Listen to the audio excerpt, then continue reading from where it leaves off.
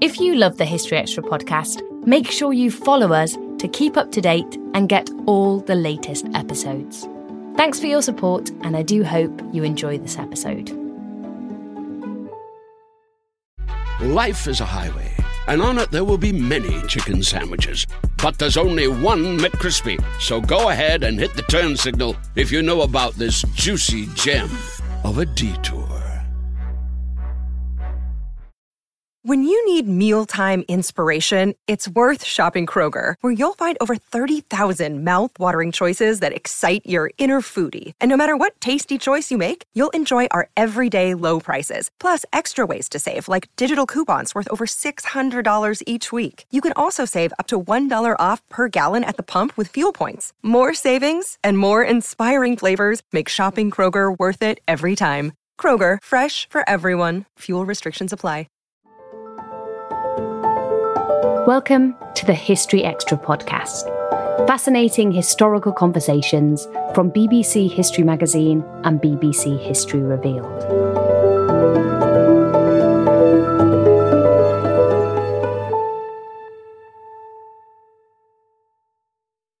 In Christian-dominated medieval Europe, what did it mean to be excommunicated?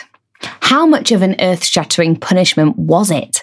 And what can excommunications tell us about the attitudes of people in the Middle Ages? In today's episode, Dr. Felicity Hill of the University of St Andrews explains all to David Musgrove. Okay, so today I am joined by Dr. Felicity Hill of St Andrews University, who is the author of Excommunication in 13th Century England, which is published by Oxford University Press. Felicity, thank you very much for joining us. Welcome to the podcast. How are you? Thanks for having me. Yes, I'm very well, thank you. Excellent. So first question, a simple one. What was excommunication? Excommunication is actually common to various different religions, but Christian excommunication in the Middle Ages, and I'm, as you said in my book, is focused on the 13th century. But excommunication, there were two types, so minor and major, or lesser and greater. As you might expect, minor is less of a big deal, and it really just meant exclusion from church and from the sacraments. Now, obviously, in a Christian society, people were meant to go to church a lot, but it is worth bearing in mind that people weren't expected to receive the sacraments, the Eucharist, or to confess more than actually once a year in the 13th century. But still, not being able to go to church and so on was potentially quite a big thing. And then major excommunication was the more serious, and that's really my focus. And that meant not only exclusion from church and from the sacraments, but also from the communion of the faithful, as they put it. So basically all Christian society. So you were meant to be ignored, ostracized by fellow Christians. So this was the much more serious sanction. In fact, the most serious sanction that was available to the medieval church. So this sounds pretty significant. You're, as you said, you're focusing on the 13th century in your book, but does the sort of the broad sweep of excommunication remain roughly the same across the Middle Ages and across geographically as well as temporally? There are definitely differences. Excommunication as a kind of concept goes way back. It's in the Bible, for example. So Jesus talks about kind of warning a wrongdoer in private first, and then amongst a few people. But eventually, if somebody won't listen to reason, then you are to treat them as a heathen and a publican. And St. Paul talks in Corinthians about destruction of the flesh to save the soul, essentially. And it certainly happened in the early church, excommunication. But there is, for example, little evidence of the ritual of excommunication, the kind of solemn ceremony, until I think the 10th century. And there were differences geographically as well. One of the main ones is the areas of Europe, particularly where heresy was a big problem. So in the south of France, for example, excommunication was much more linked to heresy. So if you are excommunicated in that area, there might well be an expectation almost that you are therefore a heretic. And in 13th century England, that didn't have the same connotations. Of course, that's not the practice so much, but the kind of implications or the way it might be interpreted is different. And there were some important changes to the way excommunication worked, introduced by Gregory VII. So this is the Pope in the 11th century who's famous for the so-called investiture contest. And he kind of changed some of the contamination rules. So one of the main things about excommunication is, as I said, it's meant to be exclusion from Christian society. And the way this was kind of, the rhetoric used about this was one of contagion. So excommunication would spread. If you talked to an excommunicate, you yourself then became an excommunicate. It was a contagious infection. And he kind of mitigated actually the rules there and decided, or decreed, I should say, the Pope, that minor excommunication was the consequence of communicating with somebody sentenced with a major sentence. So this was lesser than it had been in the earlier Middle Ages. And that was a really significant change because it meant that excommunication wasn't quite such a big deal. And the issue was that it was in danger of becoming an epidemic because, of course, if something can just keep spreading, I think we're all well aware of this in these days, it can just keep spreading and spreading and spreading indefinitely. And so he kind of mitigated the rules. And that was a very significant change. And at the same time, he also allows some exceptions so that close family members, for example, would be able to communicate with an excommunicate without any consequences. So those were two really significant changes before the period that I'm focused on. And then in the 12th and 13th centuries, the codification of canon law and the big developments in the theology, for example, the creation or the beginning of the universities meant that there was a great deal of thought went into law, and there were additional safeguards put into how excommunication could be used. By the end of the Middle Ages, the idea is that excommunication was used a lot more and for quite minor offences. The big one is excommunication for debt. So by the time we get to the Reformation, supposedly excommunication was used a lot and for really minor offences. That's helpful. And the idea of excommunication as kind of a medical process that you mentioned earlier, I think hopefully we can come back to that a bit in the later on in the conversation. Yeah. So you sort of referenced in that answer the ritual of excommunication and how that came about, I think, in the 10th century, you said, I think.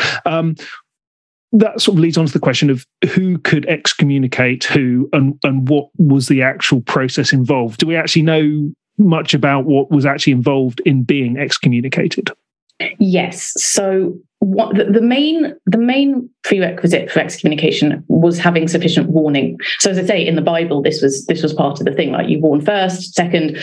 So 3 warnings was the expectation. In terms of who could excommunicate, higher clergy, so you're not supposed to have a parish priest excommunicating, although I suspect they sometimes did against the rules. But certainly, I think sometimes people assume it's just the Pope, but absolutely not. So obviously the Pope, archbishops, bishops, archdeacons, and in fact, if you're talking about an ecclesiastical court, you could even get a bizarre scenario where a secular person is presiding over the court and technically could excommunicate, not as any kind of spiritual authority, but because they're presiding over the court. But generally, a slightly higher churchman, so an abbot as well, or a prior, the Chancellor of the University of Oxford, they could all excommunicate.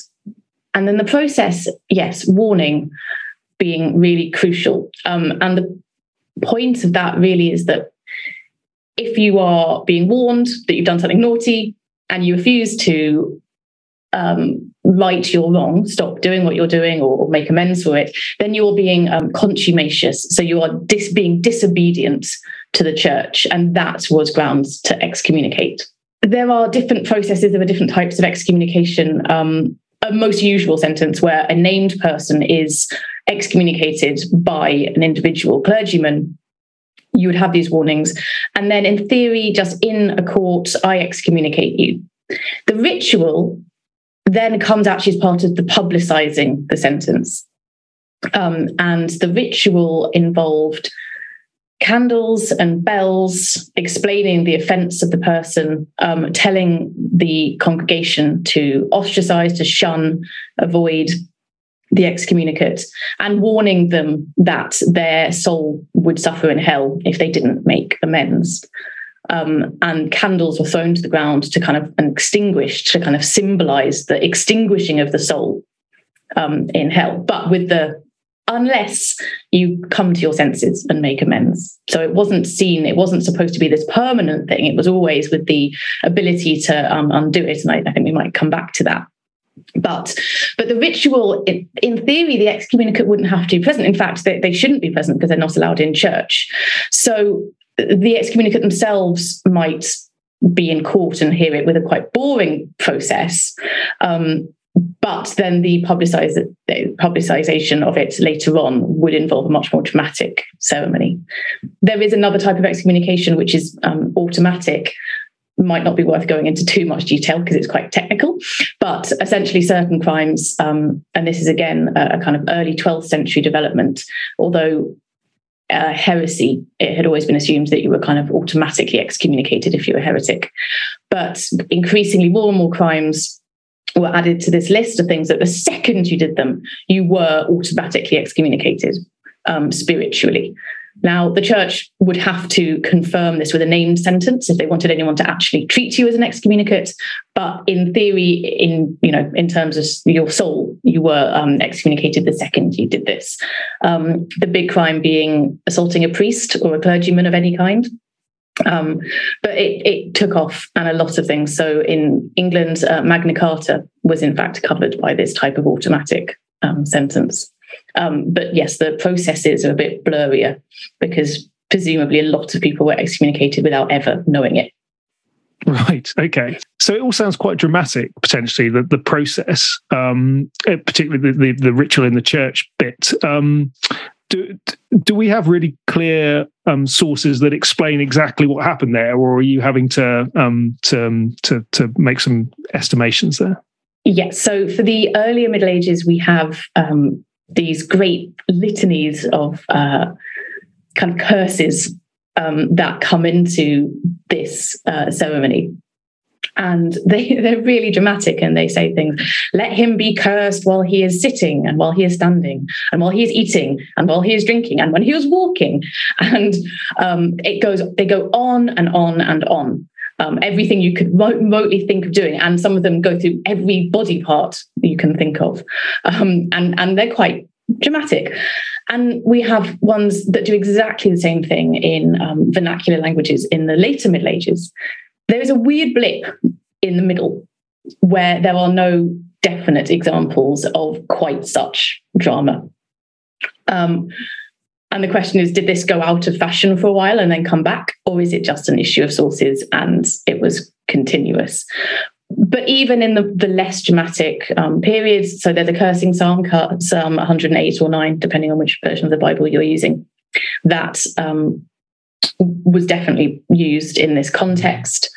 And even if we have the slightly shorter and doesn't, they take quite a long time to name every single body part and every single action that somebody could be doing. Sure. But even in the shorter ones, that final sentence of, let him spend an eternity in hell with the devil and his angels, and let his, so the Magna Carta excommunication in 1237 said, and let anyone who infringes this charter smoke and stink in hell. Which is, and then the chronicler Matthew Paris, who tells us this, said, and they extinguished the candles, and presumably they were maybe tallow candles, which are quite stinky.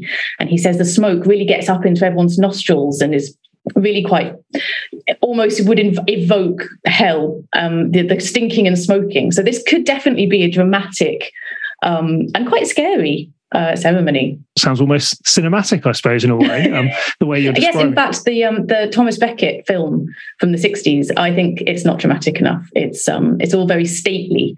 Oh, right. So I guess all those big curses that would apply for major excommunications, as you yes. talked about at the start of the conversation. The minor excommunication, I suppose, it's a bit less dramatic for those. Yeah, none of this for minor excommunication at all. Yeah. Okay. Were certain sorts of people more vulnerable to excommunication? Do you think was certain classes of people or genders? It depends a little bit on what you mean by vulnerable. So there are two ways of interpreting that. One is more likely to get excommunicated in the first place. And the second is how they might deal with excommunication after they were sentenced. In terms of who's more vulnerable, I mean, I think if you look at crime today, men tend to be in prison and generally sentenced more commonly than women. I think that's still true. Women absolutely could get excommunicated, but there seem to be less of them. And the classes of people thing is a bit difficult because on the one hand, if you are of a higher kind of political class, a ruler or whatever, you might be able to kind of pull strings, be able to get away for longer. And I think we might come back to King John later on, but he, it's quite a long time before the Pope actually excommunicates him because there is a reluctance to, apart from anything, undermine the social fabric because it puts people in a difficult position if you excommunicate somebody they're supposed to be obeying. So on the one hand, they were perhaps more protected.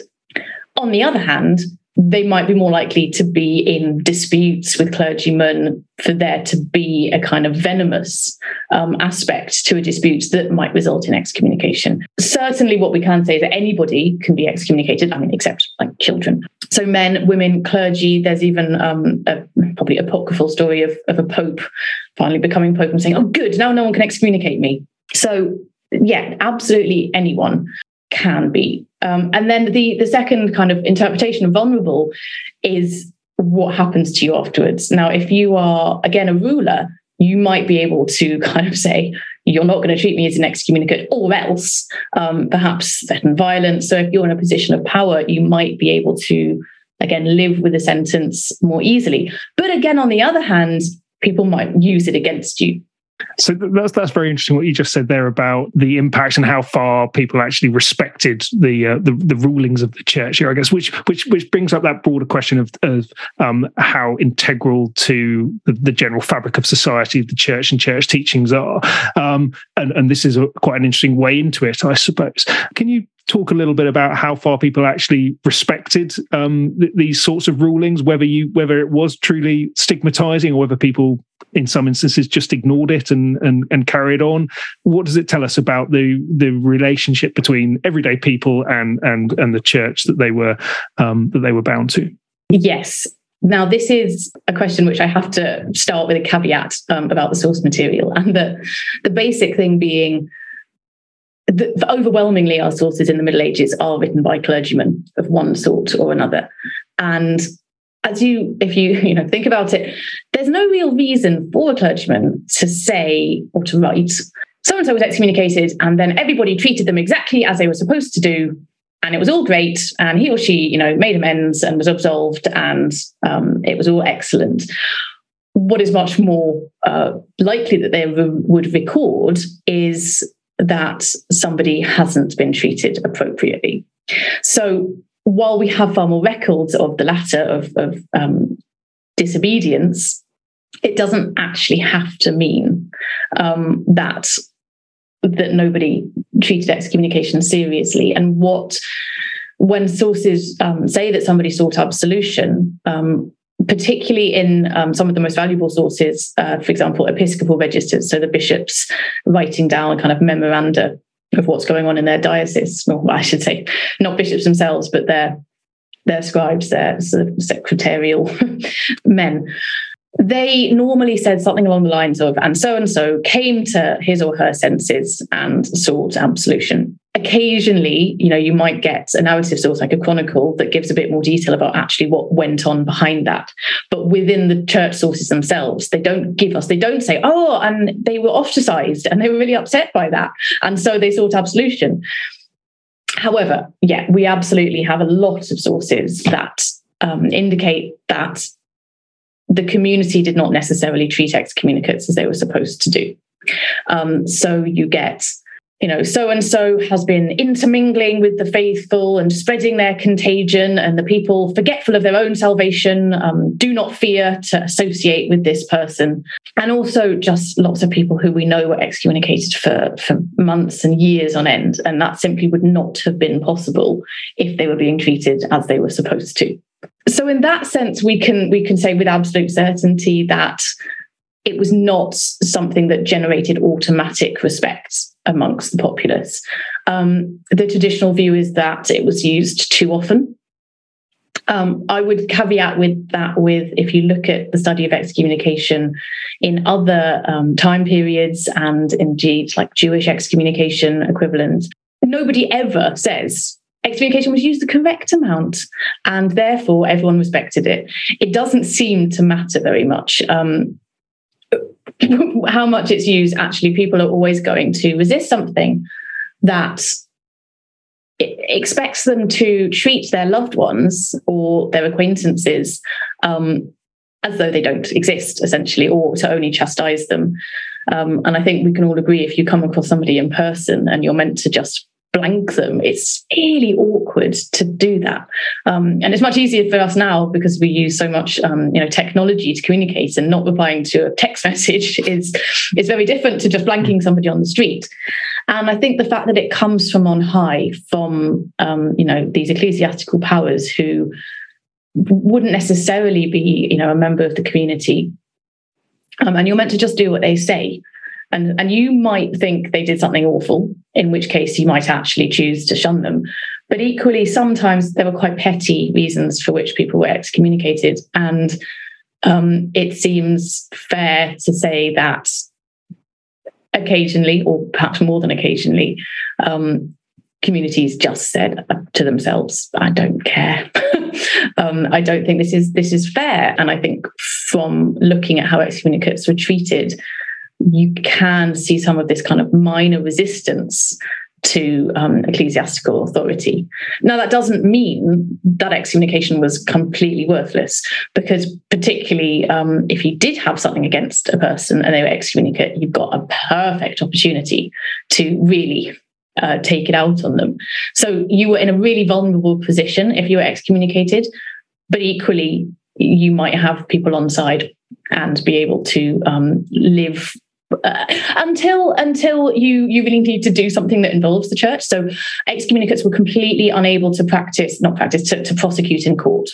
So if somebody comes at you to say, oh, you've stolen my property or something, you would have to be absolved in order to actually answer the charges, to do anything legal. And of course, if you start to get ill, I don't want to die, excommunicate and go to hell. So you do get, as you might expect, people seeking absolution when they start to feel like their time is up. Still to come on the History Extra podcast. The rhetoric of excommunication is that it's actually not a punishment. It is supposed to, again, make people realise the error of their ways and come back into the church. And again, some of this is the idea that really they've brought this on themselves. And if they could only, we're trying to help them. This episode is brought to you by Indeed. We're driven by the search for better. But when it comes to hiring, the best way to search for a candidate isn't to search at all. Don't search, match with Indeed. Use Indeed for scheduling, screening, and messaging so you can connect with candidates faster. And listeners of this show will get a $75 sponsored job credit to get your jobs more visibility at Indeed.com/HistoryExtra. Just go to Indeed.com/HistoryExtra right now and support our show by saying you heard about Indeed on this podcast. Terms and conditions apply.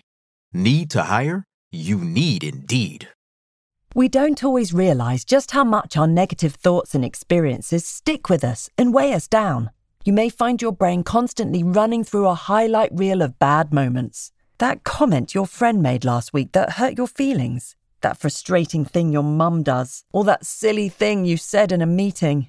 Maybe it's time to get it all off your chest. Whether it's a tiny annoyance or something much bigger, talking about it can give you some relief and lead you to a potential solution. That's where therapy comes in. It's a safe space to share whatever's weighing you down and learn to process it so your internal highlight reel can focus on the good stuff. And BetterHelp offers affordable online therapy on a schedule that works for you. Connect with a licensed therapist by text, phone, or video call. Start the process in minutes and switch therapists anytime. Let it out with BetterHelp. Visit betterhelp.com/historyextra today to get 10% off your first month. That's BetterHelp, HELP.com/historyextra. Life is a highway, and on it there will be many chicken sandwiches. But there's only one McCrispy. So go ahead and hit the turn signal if you know about this juicy gem of a detour. Let's go back to the question of absolution, which you talked about a couple of times. So you can get out of being excommunicated. You can be absolved. So how does that work? Do you have to go to whoever's excommunicated you and sackcloth and ashes and say, sorry, you're right, I've done a wrong, and please stop this now? I mean, pretty much, yeah. You have to be very, very sorry for what you've done. So as I say, the verb used is normally come to your senses. You have to go and you have to say how sorry you are, and you have to make amends. So that's make satisfaction. So for example, if you stole something, give it back or pay the equivalent amount.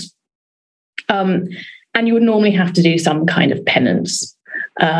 And sometimes this could be performed after the absolution. And if you didn't actually complete it, then you would be re-excommunicated.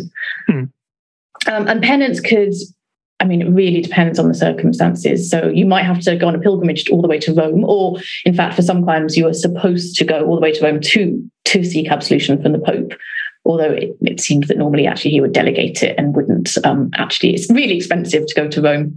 And I think people often could say, well, actually, my wife and children will starve if I go off for several months and I might die, and we're with France and so on and so forth. But you might have to go on some kind of pilgrimage. You might just have to fast or something like that. But it was not uncommon to have to do penance that involved kind of whipping in around the marketplace. You might have to do 3 kind of circles of the marketplace while receiving this kind of beating. So churchyards and marketplaces, and you would have to wear thin material so that in theory you could feel the lashes. It's very unclear about how much it was meant to hurt and how much it was just a humiliation. But either way, this was, again, another kind of public aspect of the sanction that was humiliating. In fact, there is some evidence. Mary Mansfield wrote a book on public penance a few years ago, a bit more than that now, in which she says that it might have been a deterrent to seeking absolution, because you then had to go through this quite humiliating ceremony in order to seek absolution. So she says perhaps some people stayed excommunicate for longer because they didn't want to have to go through this. Okay. So how far was excommunication kind of a public measure by the church to keep the population in check then, to make sure that, to give the church a chance to show their power and to make people aware that they ought to be acting in a certain way rather than a specific action against individuals? Well, it was absolutely a public matter. And this is one of the, I think, most striking things about excommunication. There are lots and lots of different source materials that you can look at to, try and find out as a historian about excommunication. And they often tell you quite different things. So you can look at legal records that absolutely never mention the ritual. You can look at some liturgy that doesn't give you any indication of the kind of legal processes. But almost everything indicates how public this was. Now, you just put it in the context of the church kind of asserting itself. But if you think about the mechanics of how this was meant to work, if you are saying everybody has to treat this person as an excommunicate, everyone has to shun them, there's no way of achieving that unless you tell everybody who this excommunicate was, right? So unless I say, Dave is excommunicate, you must treat him that way, then no one's going to do so. So there is a very practical reason why excommunication had to be public. But yes, as you say, this is also to do with, of course, making sure that people did toe the line. So, for example, there is a rhetoric about excommunication which is public crimes should be dealt with publicly. So this is, if somebody commits an offence and everybody knows that they did so, then the church has to excommunicate them, because the church has to be seen to deal with this. And if they don't excommunicate them, if they don't make it public that, this person did wrong and now they are being punished, then this is not going to be very good. People might think, oh, well, in that case, I could do this and get away with it. So this is very much about somebody has done something publicly bad and they must be publicly dressed down, as it were. In terms of the church asserting itself, I mean, and you join this distinction between, it being about individuals and it being about society. That really does depend a bit on how cynical you want to be. I mentioned the medicinal, or we haven't really completely gone into that. That's the next line of comments. So let's jump into that, shall we? Actually, okay. So we do that first. So because you, at the top of the interview, you talked about it being sort of seen as a contagion in some ways, and it being addressed as a medical process. So tell us a bit about that. How far was it seemed to be more as a remedy for people rather than a punishment?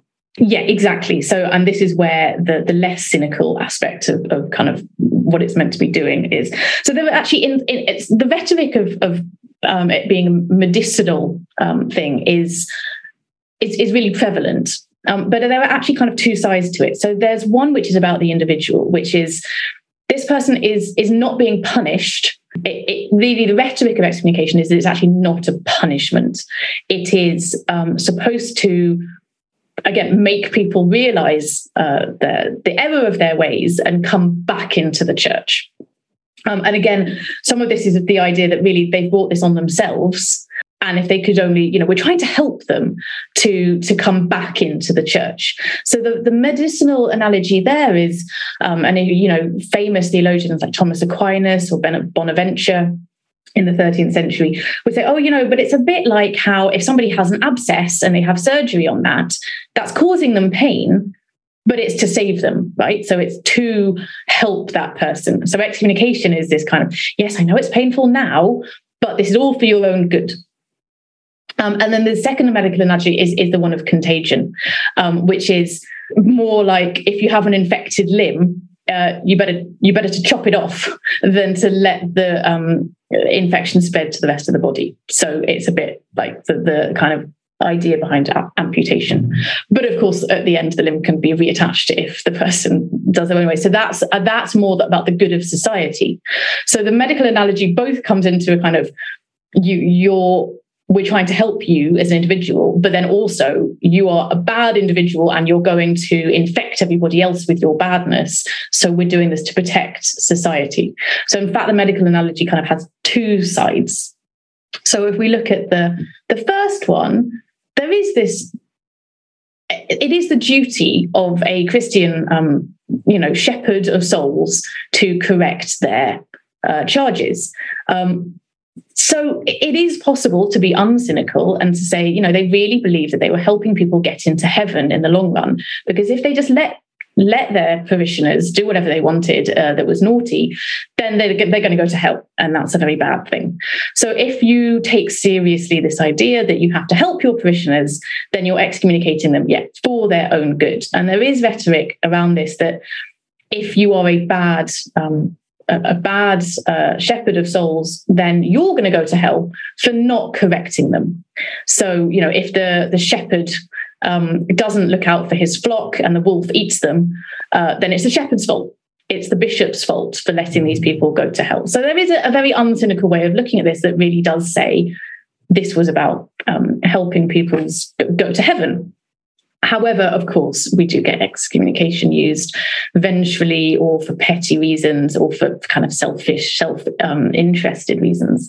And yes, absolutely times when it seems to be more about appearances and the slightly more cynical, I think.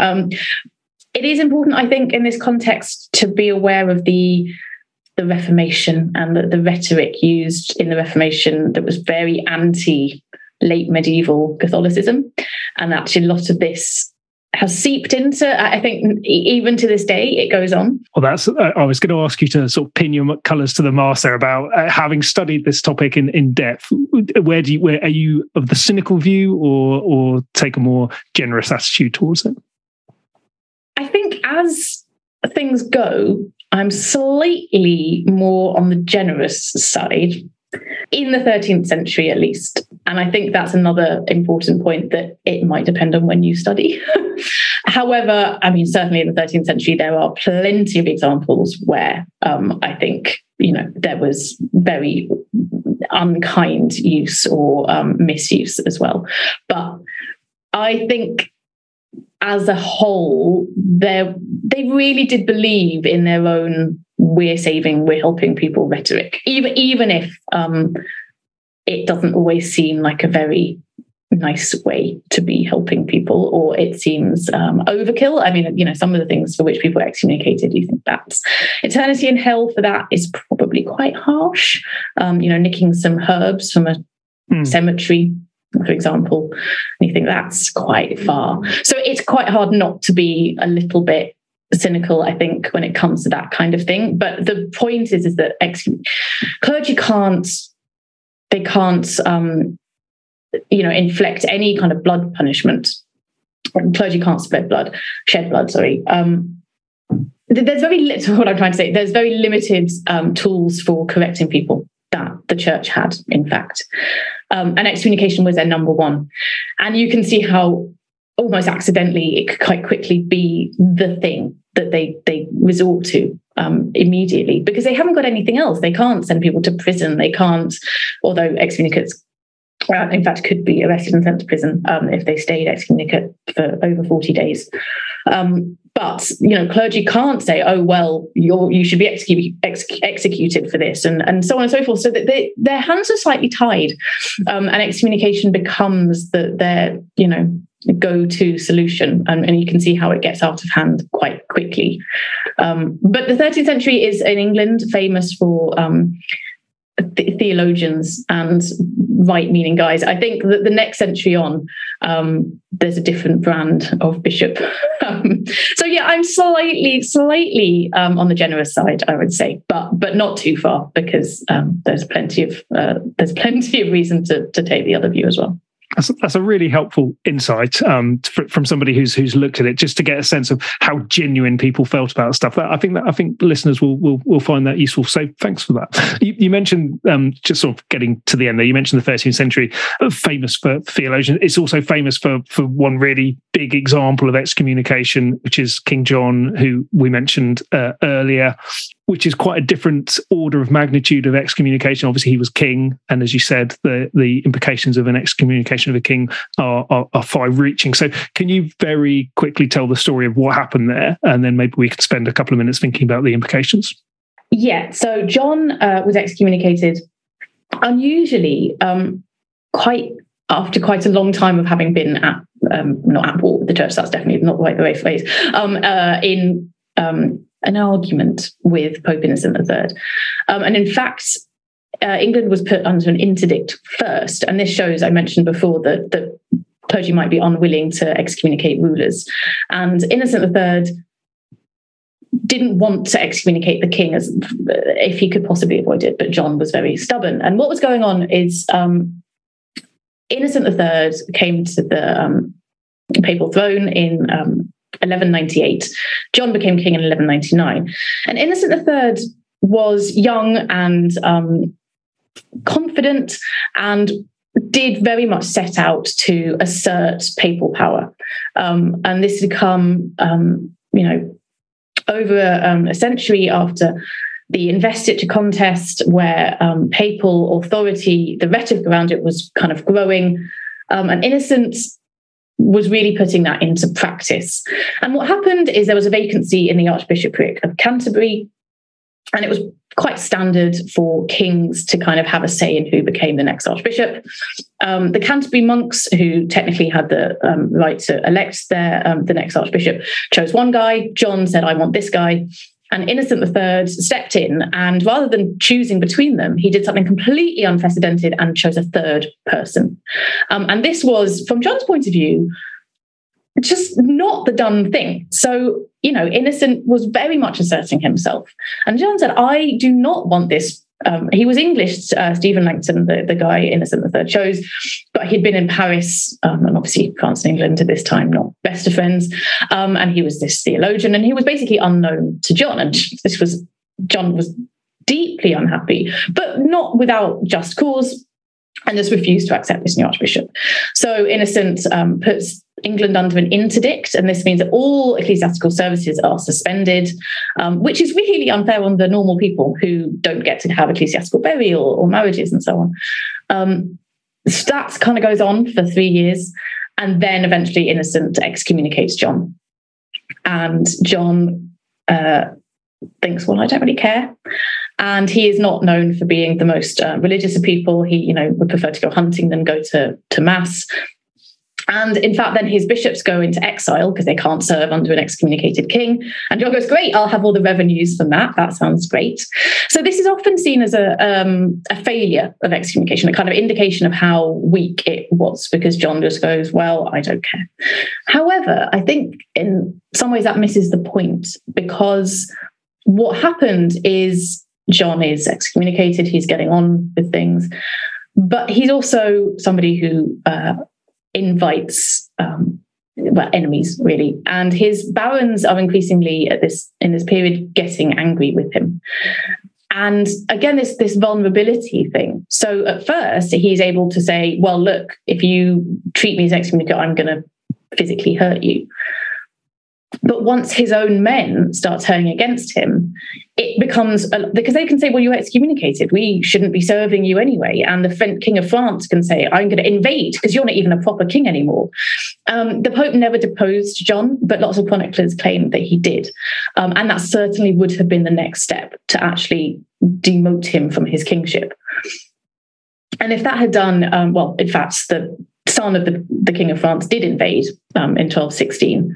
So you get the whole period, the lead up to Magna Carta, where John is, hemorrhaging supporters, and excommunication is a really bad thing to have on top of that, because it just gives people an excuse to rebel.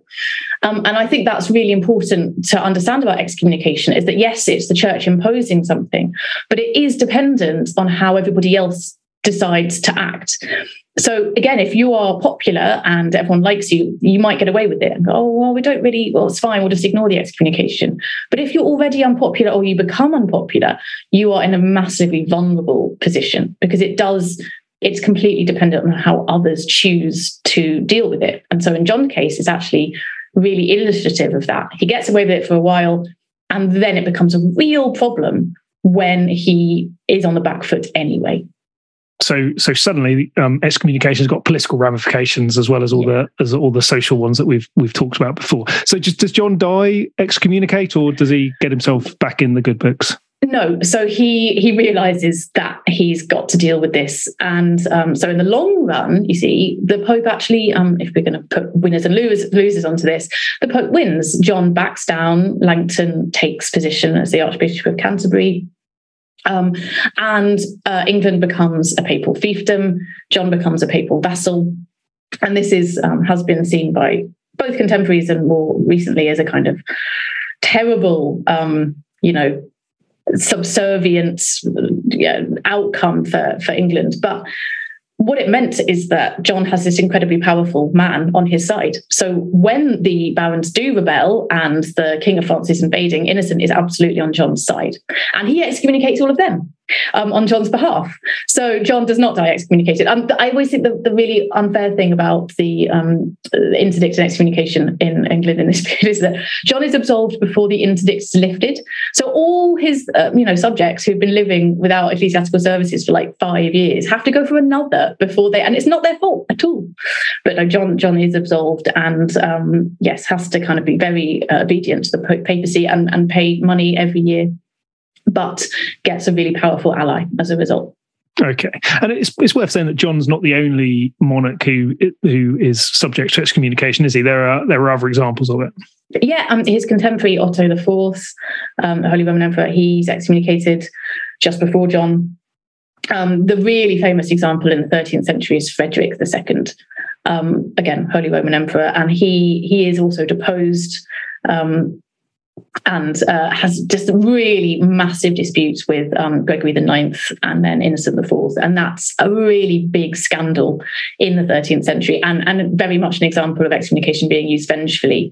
And there is much evidence from the time of clergy and laity alike saying this doesn't seem very fair, and we're not sure whether the Pope is acting in a reasonable manner in this case.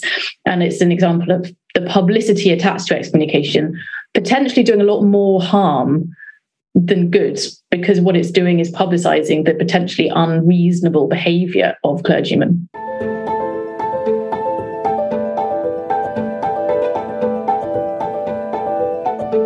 That was Felicity Hill. Her book, Excommunication in 13th Century England, is published now by Oxford University Press. Thanks for listening to the History Extra podcast. This podcast was produced by Daniel Kramer Arden.